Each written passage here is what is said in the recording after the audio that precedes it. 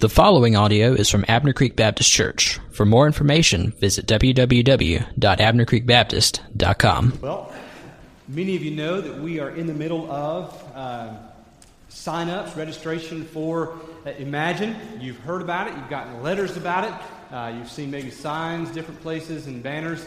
We want to continue to tell you more about what it is and to ask you to sign up. We're looking for our church to go through this together so that we are learning what it means to follow God in every area of our lives, including stewardship, not just stewardship of money, but of everything that God has given us. And so to do that, I've asked Dee Dee if she will to come. Dee Dee Renew is part of the team that's putting together Imagine, and she just wants to share a little bit of testimony with you just about her journey and ask you to sign up. Thank you, Scott. Well, good morning, church. Well, this morning, what I want to share with you is one aspect only of the Imagine process we're going to go through here in the next few months, and it's about the celebration, the celebrating that we're going to do throughout this whole process. And Psalms 145:7 says that they will celebrate your abundant goodness and joyfully sing of your righteousness. So as we go through Imagine, we are going to share our testimonies. We're going to share our victories. We're going to encourage one another, and we're going to lift one another up in praise. And one of the first celebrations I want to share with you this morning, we have 28 families that have signed up so far. So that is wonderful news, and we're so excited, and we're looking forward to lots of more people signing up. So please be encouraged that those of you in the body today are excited and looking forward to this journey. Well, one of the things that I want to share with you this morning is actually my personal celebration of the things that God has done in my life and the abundant goodness that He has bestowed upon me. Like many of you probably, you were in church as a child.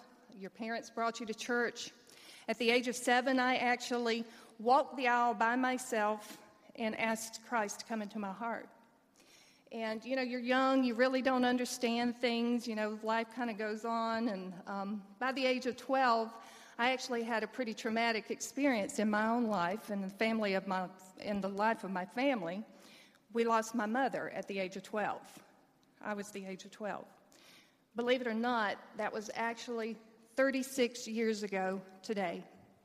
So there's absolutely no question that God has a purpose in our lives, and He had a purpose for my life, that I would be standing before you today and that I would be sharing the experiences of my life. Well, my mom was actually the reason that we were in church. So after she passed away, there wasn't much church life. So fortunately, by the grace of God and the Holy Spirit, He placed people in my lives, like my aunt and uncle, who were godly people, and they shared the love of God with me. And they always told me that there was a reason why God took my mother from my life at such a young age. And then He placed friends who had mothers and fathers and just other people throughout my life who gave me that love that I so needed. And so life kind of goes on, and I get involved in activities of school. I was fortunate enough, even though my family was very poor, and we were evicted when I was a senior in high school, and lost our home, our land. We were on food stamps. Life was pretty tough. But by the grace of God, I was able to go to college. I applied for Pell Grants and actually was blessed to be able to graduate from college. And, again, life kind of goes along. Again, there's not much church activity. I don't know if you're hearing a theme here, but I'm just kind of going along, and I'm thinking I'm living the life that I should be. I get married. My husband was actually in the Air Force, and we were all over the country, moving around, very, very mobile life. For those of you who have lived that, you know what I mean. Well, I kept feeling the tug of God and the Spirit in me, wanting me to get involved in church. So when we were stationed up in Montana, we got involved in the church, started doing things, started singing, started going to Sunday school. And, thought we needed to join the church. So we went and we talked to the pastor. Now, keep in mind, I really had not been a member of a church since a very young age, so I really didn't know what it meant. So the pastor explained really what it meant, all the guidelines, the rules, that little thing over there about tithing. Well, that kind of struck a chord with me. I didn't really didn't understand what that was all about. You see, I'd never tithed my entire life. I'd never given back to God what He had bestowed upon me. So I was a little uneasy about it. Well, lo and behold, that Sunday, what do you think he preached on? He preached on tithing. Well, that really just, Satan got a hold of me. And I left the church. And for many years, I did not, it was almost like, I was thinking about this yesterday, it was like there was a void. I had this void in my life. Lots of things went bad, lots of things went wrong, and the marriage surely went wrong, and it ended in divorce. And so I came back home thinking, well, this is where I need to be. This is where my family is. This is where the love of those around me will lift me up, will bring me out of this barren years that I have been living in. So, of course, things just didn't go the way I expected them to. I mean, the family really wasn't there. They struggled with what I had gone through myself. They had their own pains and sufferings that they were dealing with. And then one of the biggest traumatic events occurred. I was having some medical issues, and the doctors told me that I couldn't have children. Well, I knew I had not been able to conceive in my first marriage. That was it. That was the bottom. I hit bottom. What have I got? What have I got left? I've got a failed marriage. I've tried it on my own. Nothing's worked out. I don't know how to do this. I can't even have children. What am I going to do with the rest of my life? Who am I? And I was distraught. I was despaired. Maybe some of you have been there. Maybe some of you are there right now. Well, I just had no hope. I didn't know what I was going to do, and some of you may have contemplated this before, and I just thought, well, what else is there to do? It's time. I've just had it here on this earth, and Lord, I just don't know what to do. But you know what? That spirit that had been in me when I accepted the Lord at the age of 7, He was there, and He said in that quiet, still voice, I'm here. I love you, and I alone can save you. And He did. And I got down on my knees, and I just turned it over to Him and said, Lord, I'm tired of the struggling. I'm tired of trying to go this road on my own. And it's up to You from this point on. And, you hear about those kind of stories, and it was like a switch. The change in my heart, because all of a sudden I had this hunger and I had this desire. All these years of the running and the turning from Him and just trying to deny that He didn't have a place in my life. Suddenly, I wanted Him. I wanted Him more than anything. And so I got into counseling. I wanted to figure out, how did I get in this mess? What led me here? So I got into some pastoral counseling. I got involved in the church. And wouldn't you know, what do you think's the first thing He convicted me of? All that I gave you, Dee Dee, all that I gave you belongs to me. And so I began giving back, and I had a very meager salary at that time, and I'm on it on my own. And so I started giving. And it was a little bit at first. And then I started giving to what I felt like God was calling me to do. And then I started saving. All these things that you're going to learn as you go through Imagine. All those simple things about giving back to what is God's. Things began to grow. My funds began to grow out of nowhere. I had the same salary, but I was able to save and do. And my engine failed. I was able to pay and have the engine replaced without having to borrow any money whatsoever. So, I look back and I call this, like many people, it was my resurrection. I had died to myself, and only the Lord was able to save me and resurrect me from the life that I was living. And so through that, I was praying too. I didn't want to end up in another failed marriage. I wanted to know what mistakes I'd made, and I wanted a godly man. So I prayed that God would bring a godly man into my life. And he did. And he's here, Dane. When we came together, Dane too came from a broken past. His marriage had ended in divorce. He too had gone through counseling, and he was seeking God's word for that new direction in his life. So when he brought us together, we were both healing. And through the word of God, we have been able to go along this journey together. And in fact, once again, no coincidence, tomorrow is our 13th anniversary. So I want to just celebrate. I'm here today to celebrate the victories of what God has done in my life, all the things that he has blessed me with, and I know that he has blessed many of you with, and that he will bless you with as we go through this process. So this is my story, and Ethan, a couple weeks ago we sang Blessed Assurance, and I have been singing that song in my head for the last 2 weeks.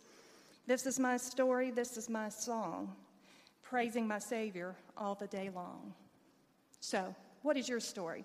As we go throughout Imagine here in the next few months, I want you to celebrate with us, and I want you to share. We're going to be throughout during each week, and we break up into our small groups. I want you to jot down what your story is, any successes, victories that you've had, and if you're willing to share a testimony, you don't have to get up here and do it on stage, but we're going to be doing videos as well, then I would ask that you let us know that that is something you would like to do as well. I started with Psalms, and I want to end with Psalms 138:3. On the day I called, you answered me. You made me bold with strength in my soul. May you be bold also. Dee Dee.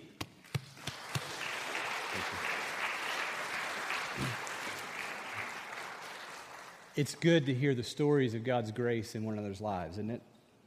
Oftentimes we see each other, we think we know one another, but you probably learn things about Dee Dee today that you didn't know, and all of us have a story, and we're not living our own lives to our own glory, but God has been gracious to bring us into His story, and it's good to hear those. I was a little concerned when she said she prayed for a godly man. Dane, I thought she was going to say, but instead, God sent me Dane, but I was glad that she went ahead, but if you will, today, turn with me to 1 Corinthians chapter 13.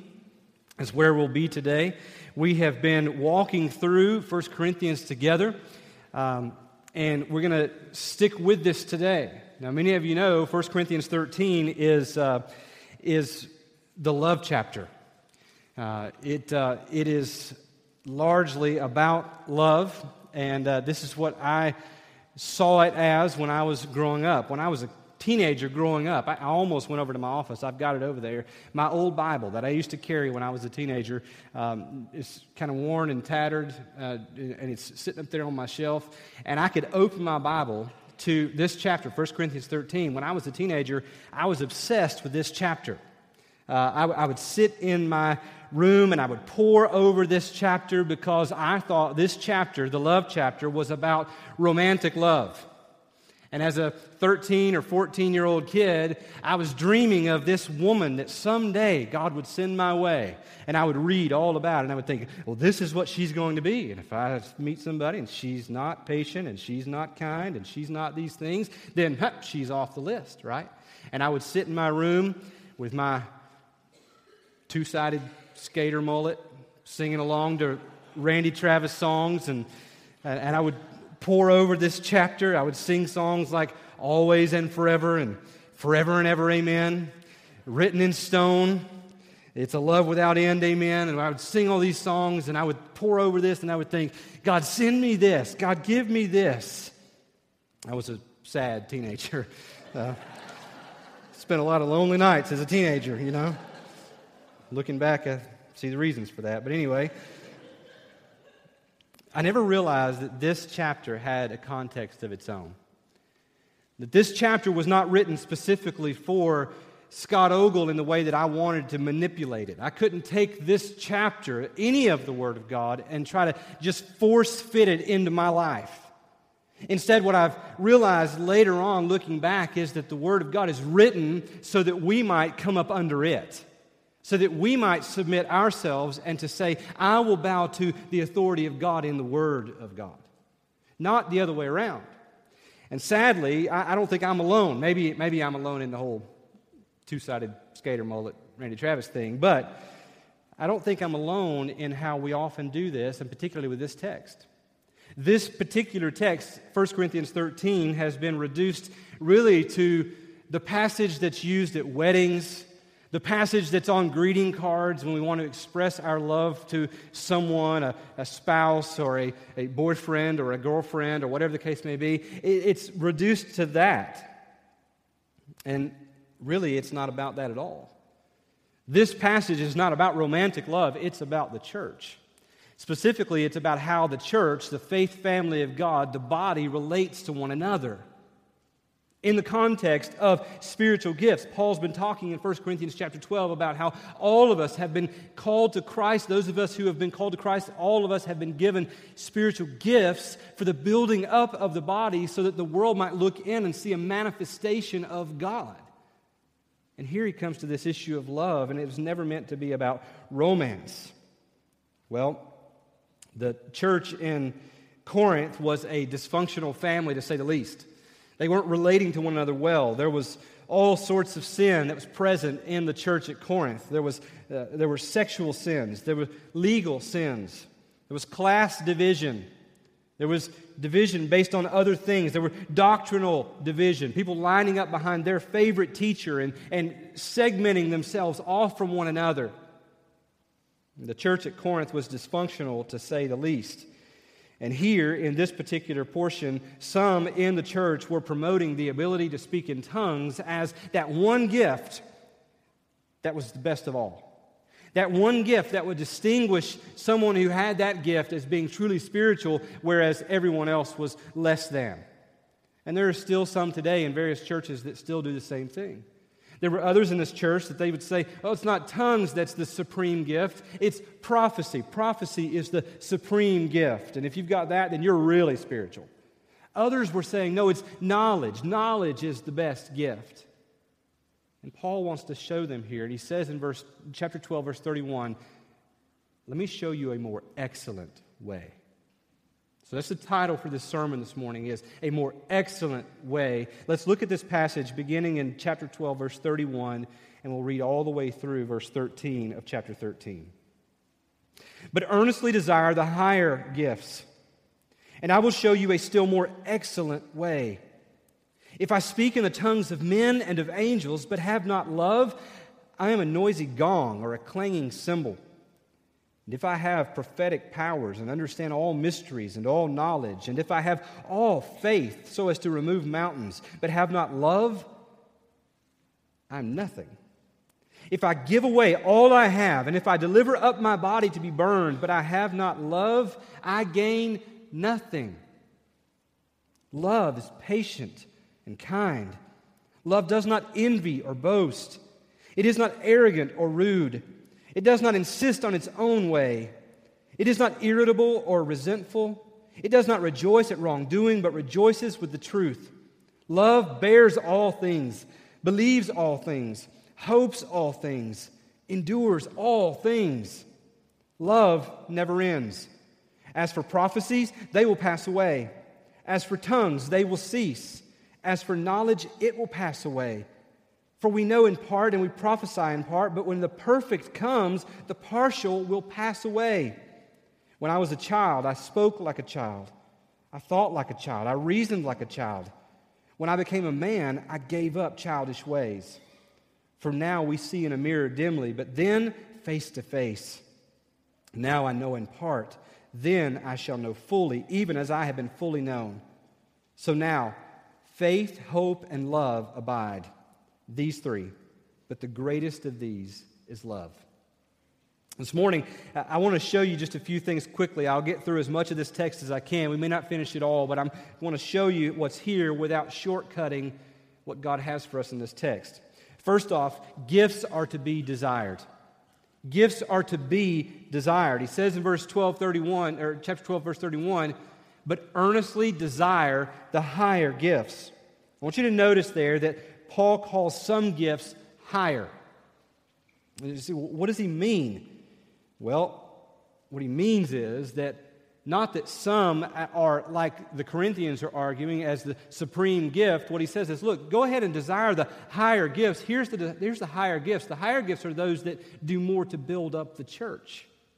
They do more to contribute to the building up of the church. In Paul's mind, then, prophecy would trump speaking in tongues because everyone could understand prophecy and benefit from it, whereas tongues had to be interpreted. And if there was no interpreter, then the church didn't really know what was going on. So Paul's mind of higher gifts are those that build up the church. He goes on to talk about that in chapter 14, which we'll look at later, but he says exactly what I just told you about prophecy and tongues and love being involved.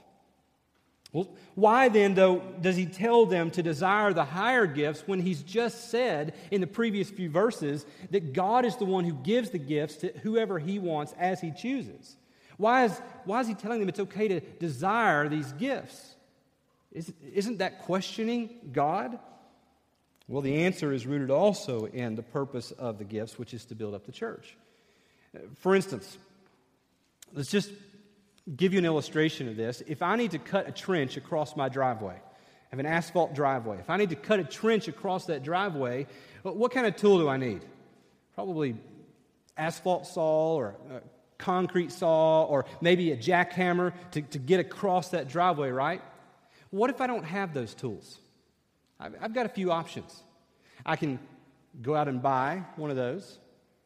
I can go out and borrow one of those. If one of you has what I need, I can go and ask you if I can borrow that. I can go out and I can rent the tool that I need. Or I can earnestly desire that tool as I'm pouring out all kinds of sweat trying to do it another way, a harder way, right? Like I'm there, I don't have the tool, but I've got just a sledgehammer and I'm just beating my driveway trying to cut a hole in this thing. And I'm thinking, man, I wish I had the saw, right? Well, this is what Paul is saying. He's saying that in the church, God is good and we must be content with what He gives, but there's going to be some things that we're going to come up on that we'd like to do, that maybe we feel God leading us toward, things to do in our community, or maybe things that come up in our congregation that we need to deal with, but we don't have what we need to be able to deal with it adequately. That in that moment that we should desire those greater gifts because in that, we know that God already has what we need and that He's anxious for us to ask Him for it. That's what is said there in James chapter 1, verse 5, when he says, if any of you lacks wisdom, let him ask God, who gives generously to all without reproach, and it will be given him. Paul's not saying, hey, begrudge God, be discontented with what He's given you, and go after those other things. Go after the ones that you want. And instead what he's saying is, look, understand that you can't do anything lasting for the kingdom of God if it's not given to you by God. So desire that He give you those gifts so that you may make much of Him. We ought to constantly as a church be thinking and asking God, would you please send us more believers who are gifted in various and different ways so that we might be able to expand ministry to reach our community and to reach the nations with the gospel so that you might be glorified. There's nothing wrong with that. We ought to be saying, God, please send us more. This is not health and wellness. God, send me more of what I want. It's God, send me more of what would bring glory to you. I look around at this church and I look at the people that God has sent here to Abner Creek and how He's assembled this body. And it's amazing, isn't it? When you look around and you see the different talents and gifts and abilities that are represented in this body, it's pretty amazing. We should never, though, get to the place where we say, we got it. That's all we need. Instead, we ought to do as much as we can through the power of the Spirit, through what He's given us, but all the while we ought to be desiring higher gifts so that we might go into new territories for the kingdom. Does that make sense? All right, so gifts are to be desired, but gifts without love are not desirable. Gifts without love are not desirable. In the second part of verse 31 there, he says to them, earnestly desire the higher gifts, and I will show you a still more excellent way.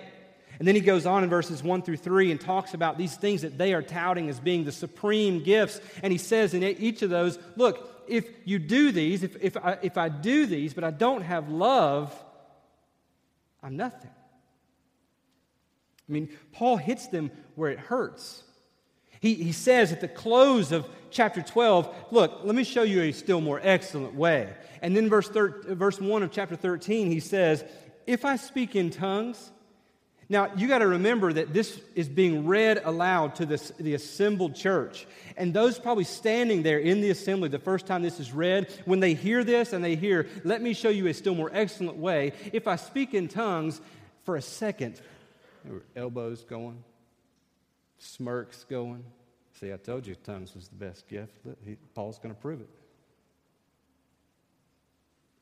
You could also probably hear the gasp of air as he goes on and he says, if I speak in tongues of men and of angels but have not love, I'm a noisy gong and a clanging cymbal. He builds them up and then lets the wind out of them. Paul says, look, if I don't have love, I'm nothing. Paul divides his argument into three different sources of pride, particular sources of pride to the Corinthians: gifts, knowledge, and sacrifice. And I would argue that those are three departments or sources of pride for us often as well. They were dividing themselves up in things like tongues and prophecy and faith. Things like knowledge, saying, well, I know a lot about God. I understand all mysteries and all knowledge. And sacrifice, he says, if I give away all I have and deliver up my body to be burned. There were those in Corinth who were clinging very tightly to these. Likewise, we often do the same thing.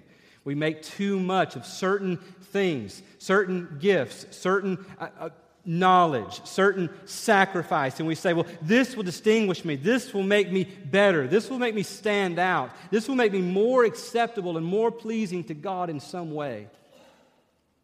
We cling too tightly to these, thinking that somehow these will give us the good seats next to Jesus. But look at Paul's conclusion. He says, gifts not used in love are nothing more than a noisy gong or a clanging cymbal. He goes on further and he takes it one step further and he says, I am a noisy gong. What he says there is, if I speak in the tongues of men and of angels, but I don't have love, look, I'm nothing more than just a loud noise. I'm meaningless noise. A minute ago when we were singing and the instrumentalists were up here playing, you didn't per se just hear Ronnie hitting the cymbal over there because it blended well. It fit there. But if I were to pull that cymbal out here today and just beat it, just every now and then, just beat that cymbal right in the middle of my preaching, you would think, that's weird. If I were to come up beside you and come right up next to your ear without you knowing, coming up behind you and like Barney Fife and Andy Griffith and just, right in your ear, would you say I was being loving to you? This is Paul's point. He says, look, if I'm doing these things are well and great. They're from God for a specific purpose. But if you're doing it without love, you're just a loud gong. You're just a clanging cymbal. Another interpretation of this might be that in the midst of worship is meant to celebrate what God has done. And it often calls for loudness and joy to be expressed. And an alternate interpretation of this would be like someone there in the middle of just loud worship, just with a little piece of brass, just ting, ting, ting. It's not going to be heard because it's not fitting there.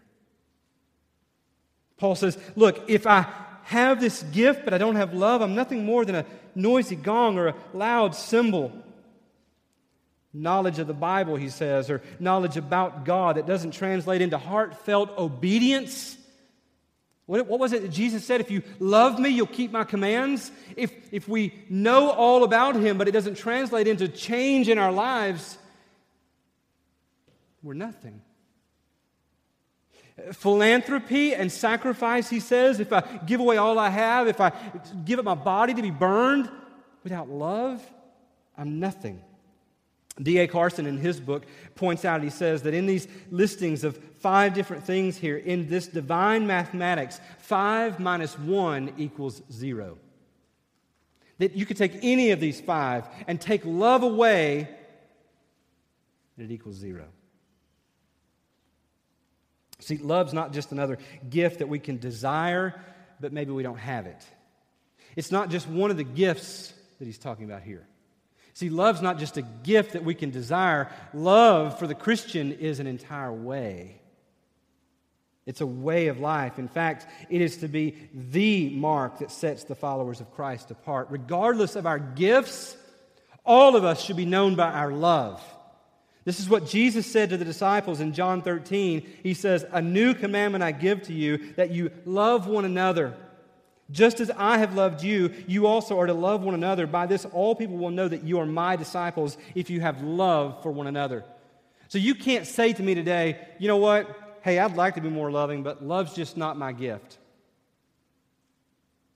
Because if you're a Christian here today, you have received the greatest love ever expressed.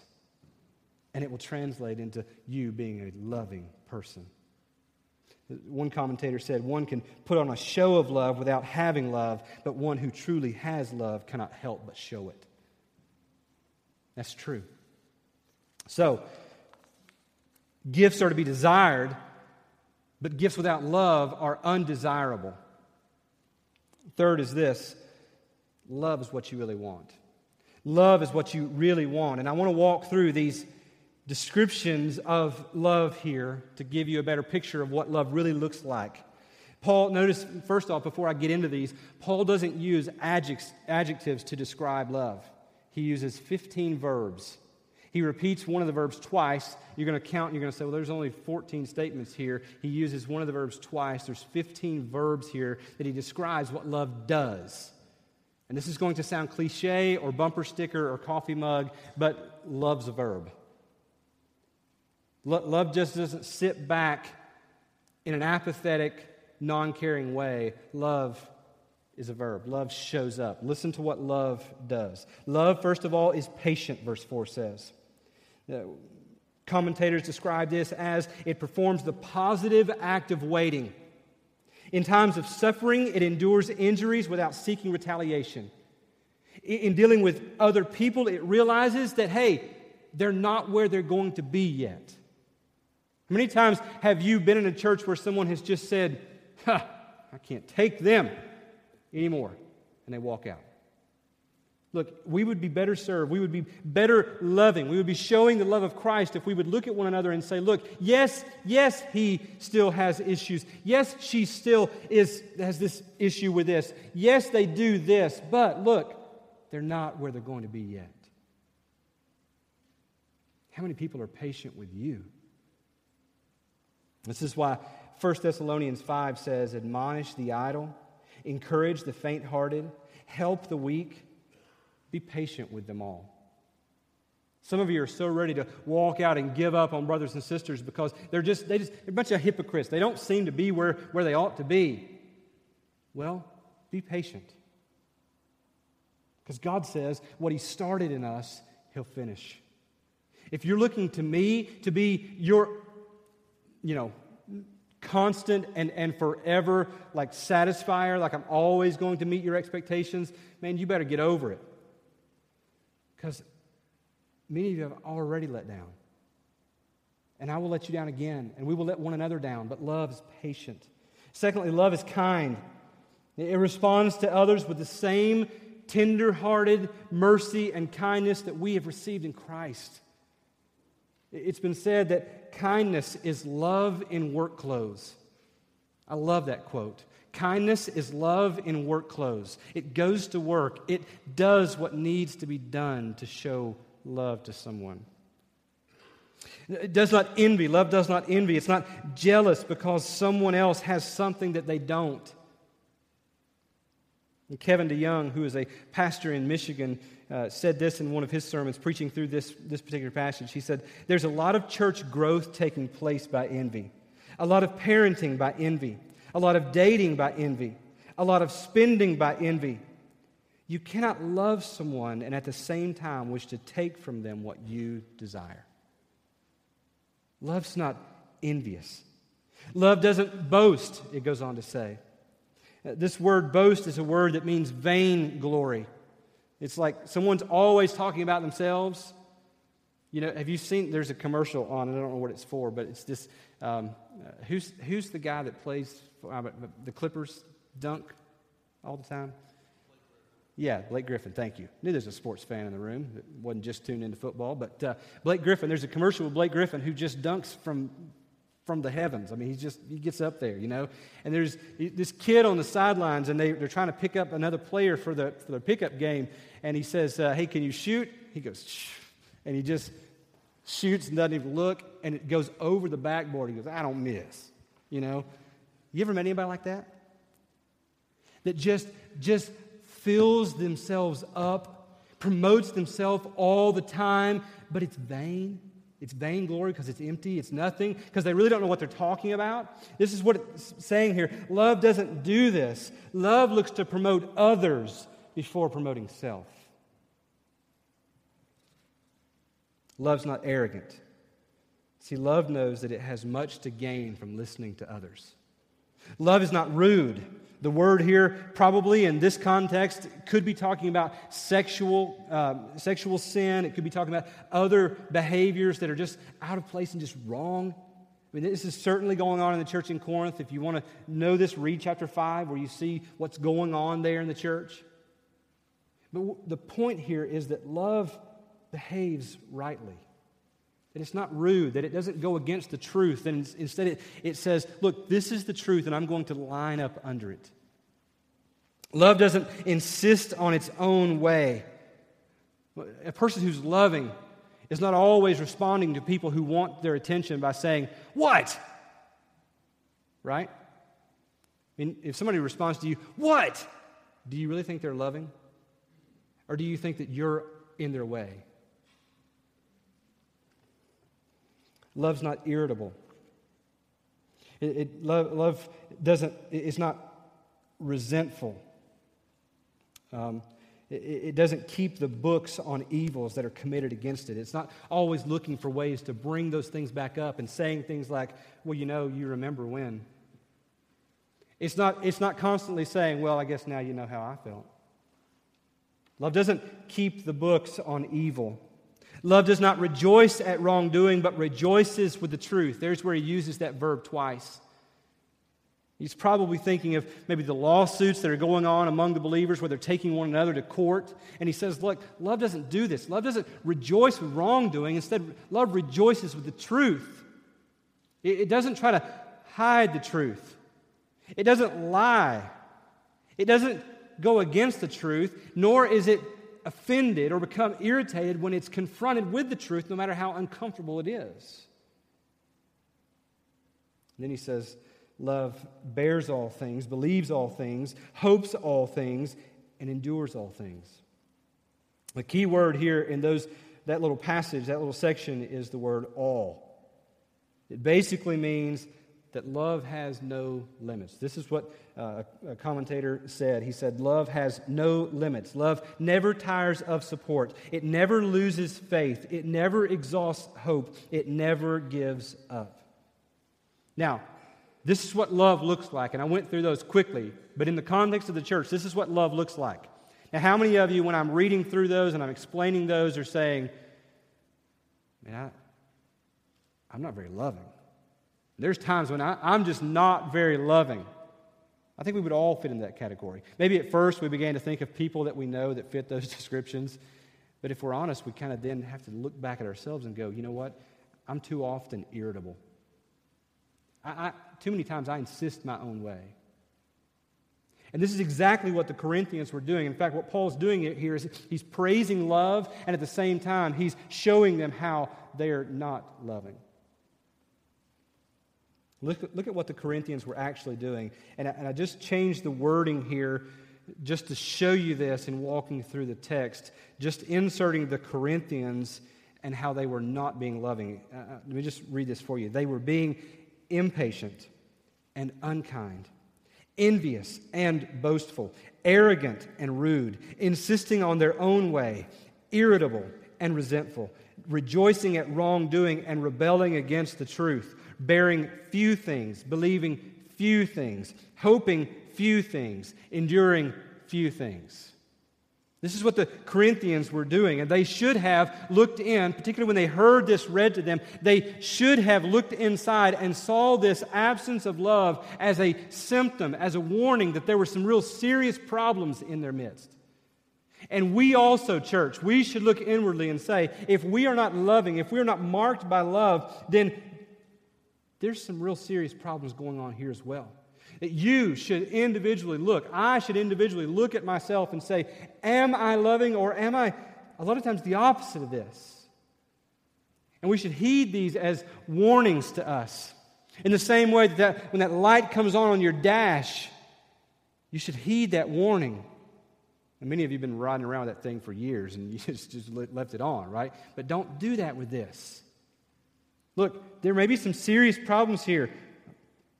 If there's absence of love, it indicates that at the very least, there's some deficiencies in our sanctification. At the very worst, it indicates that we're still lost. That there is no salvation, that we've never been saved. So heed the warning here of Scripture. None of us can love perfectly, just like 4-7 says. That's why we need to also read it another way. We also need to read it this way and look at what Christ has actually done. If you'll simply do this, and when you read through verses 4-7, and anywhere it says love, substitute Christ. Listen to this. Or substitute Jesus. Jesus is patient and kind. Jesus does not envy or boast.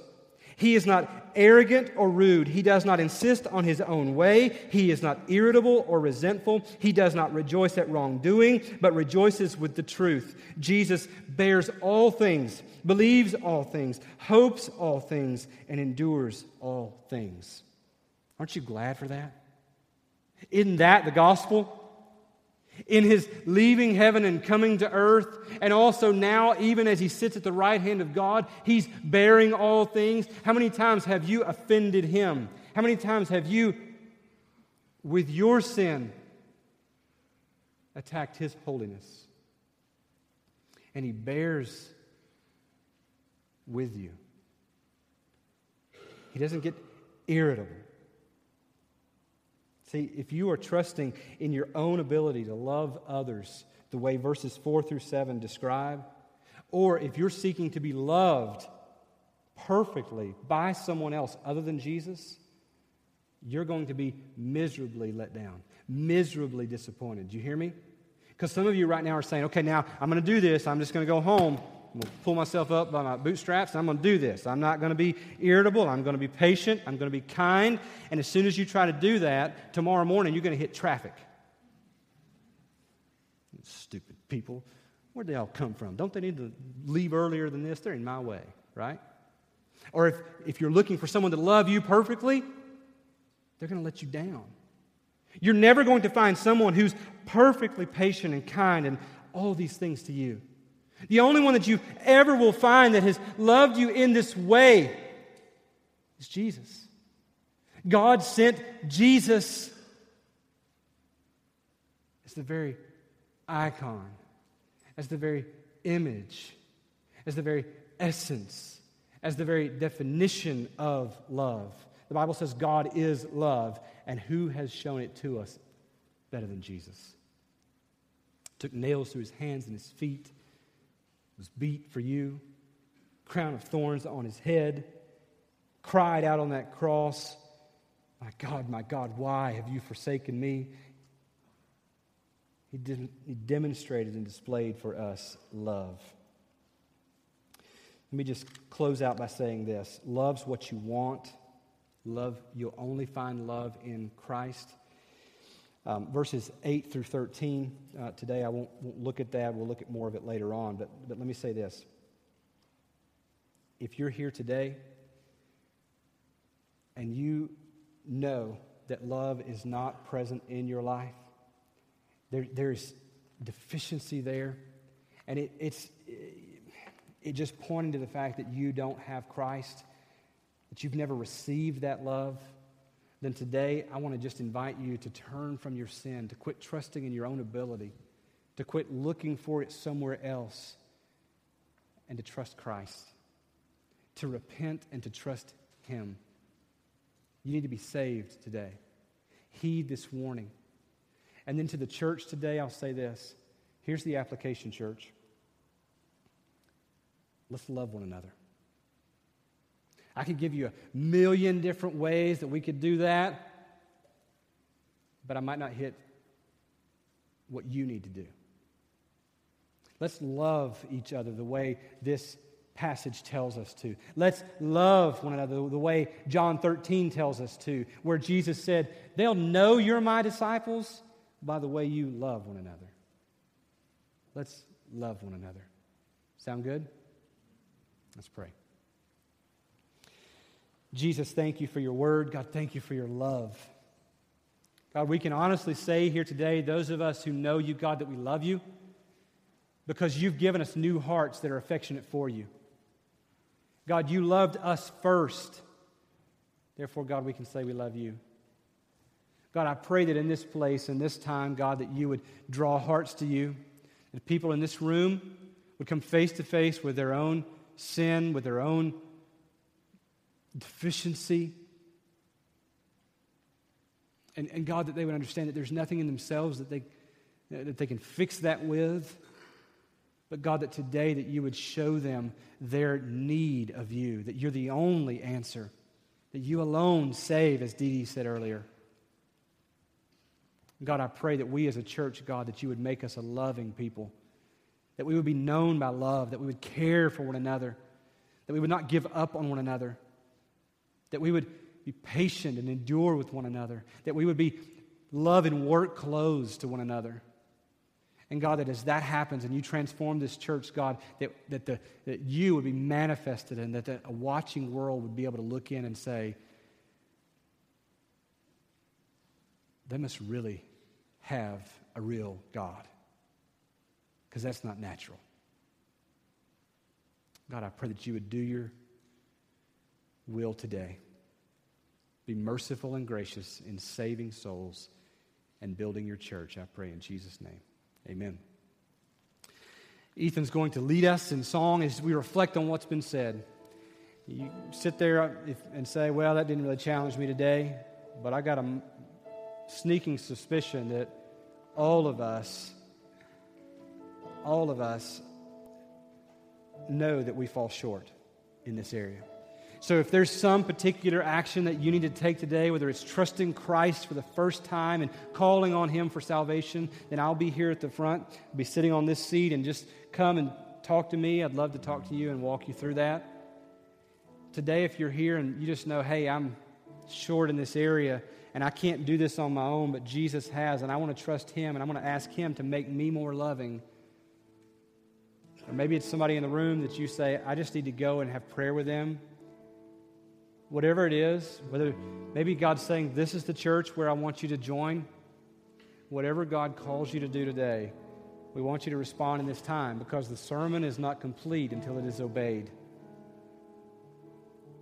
So whatever God says to you today, say yes with an eager heart. This time of teaching is brought to you by Abner Creek Baptist Church. For more information, visit www.abnercreekbaptist.com.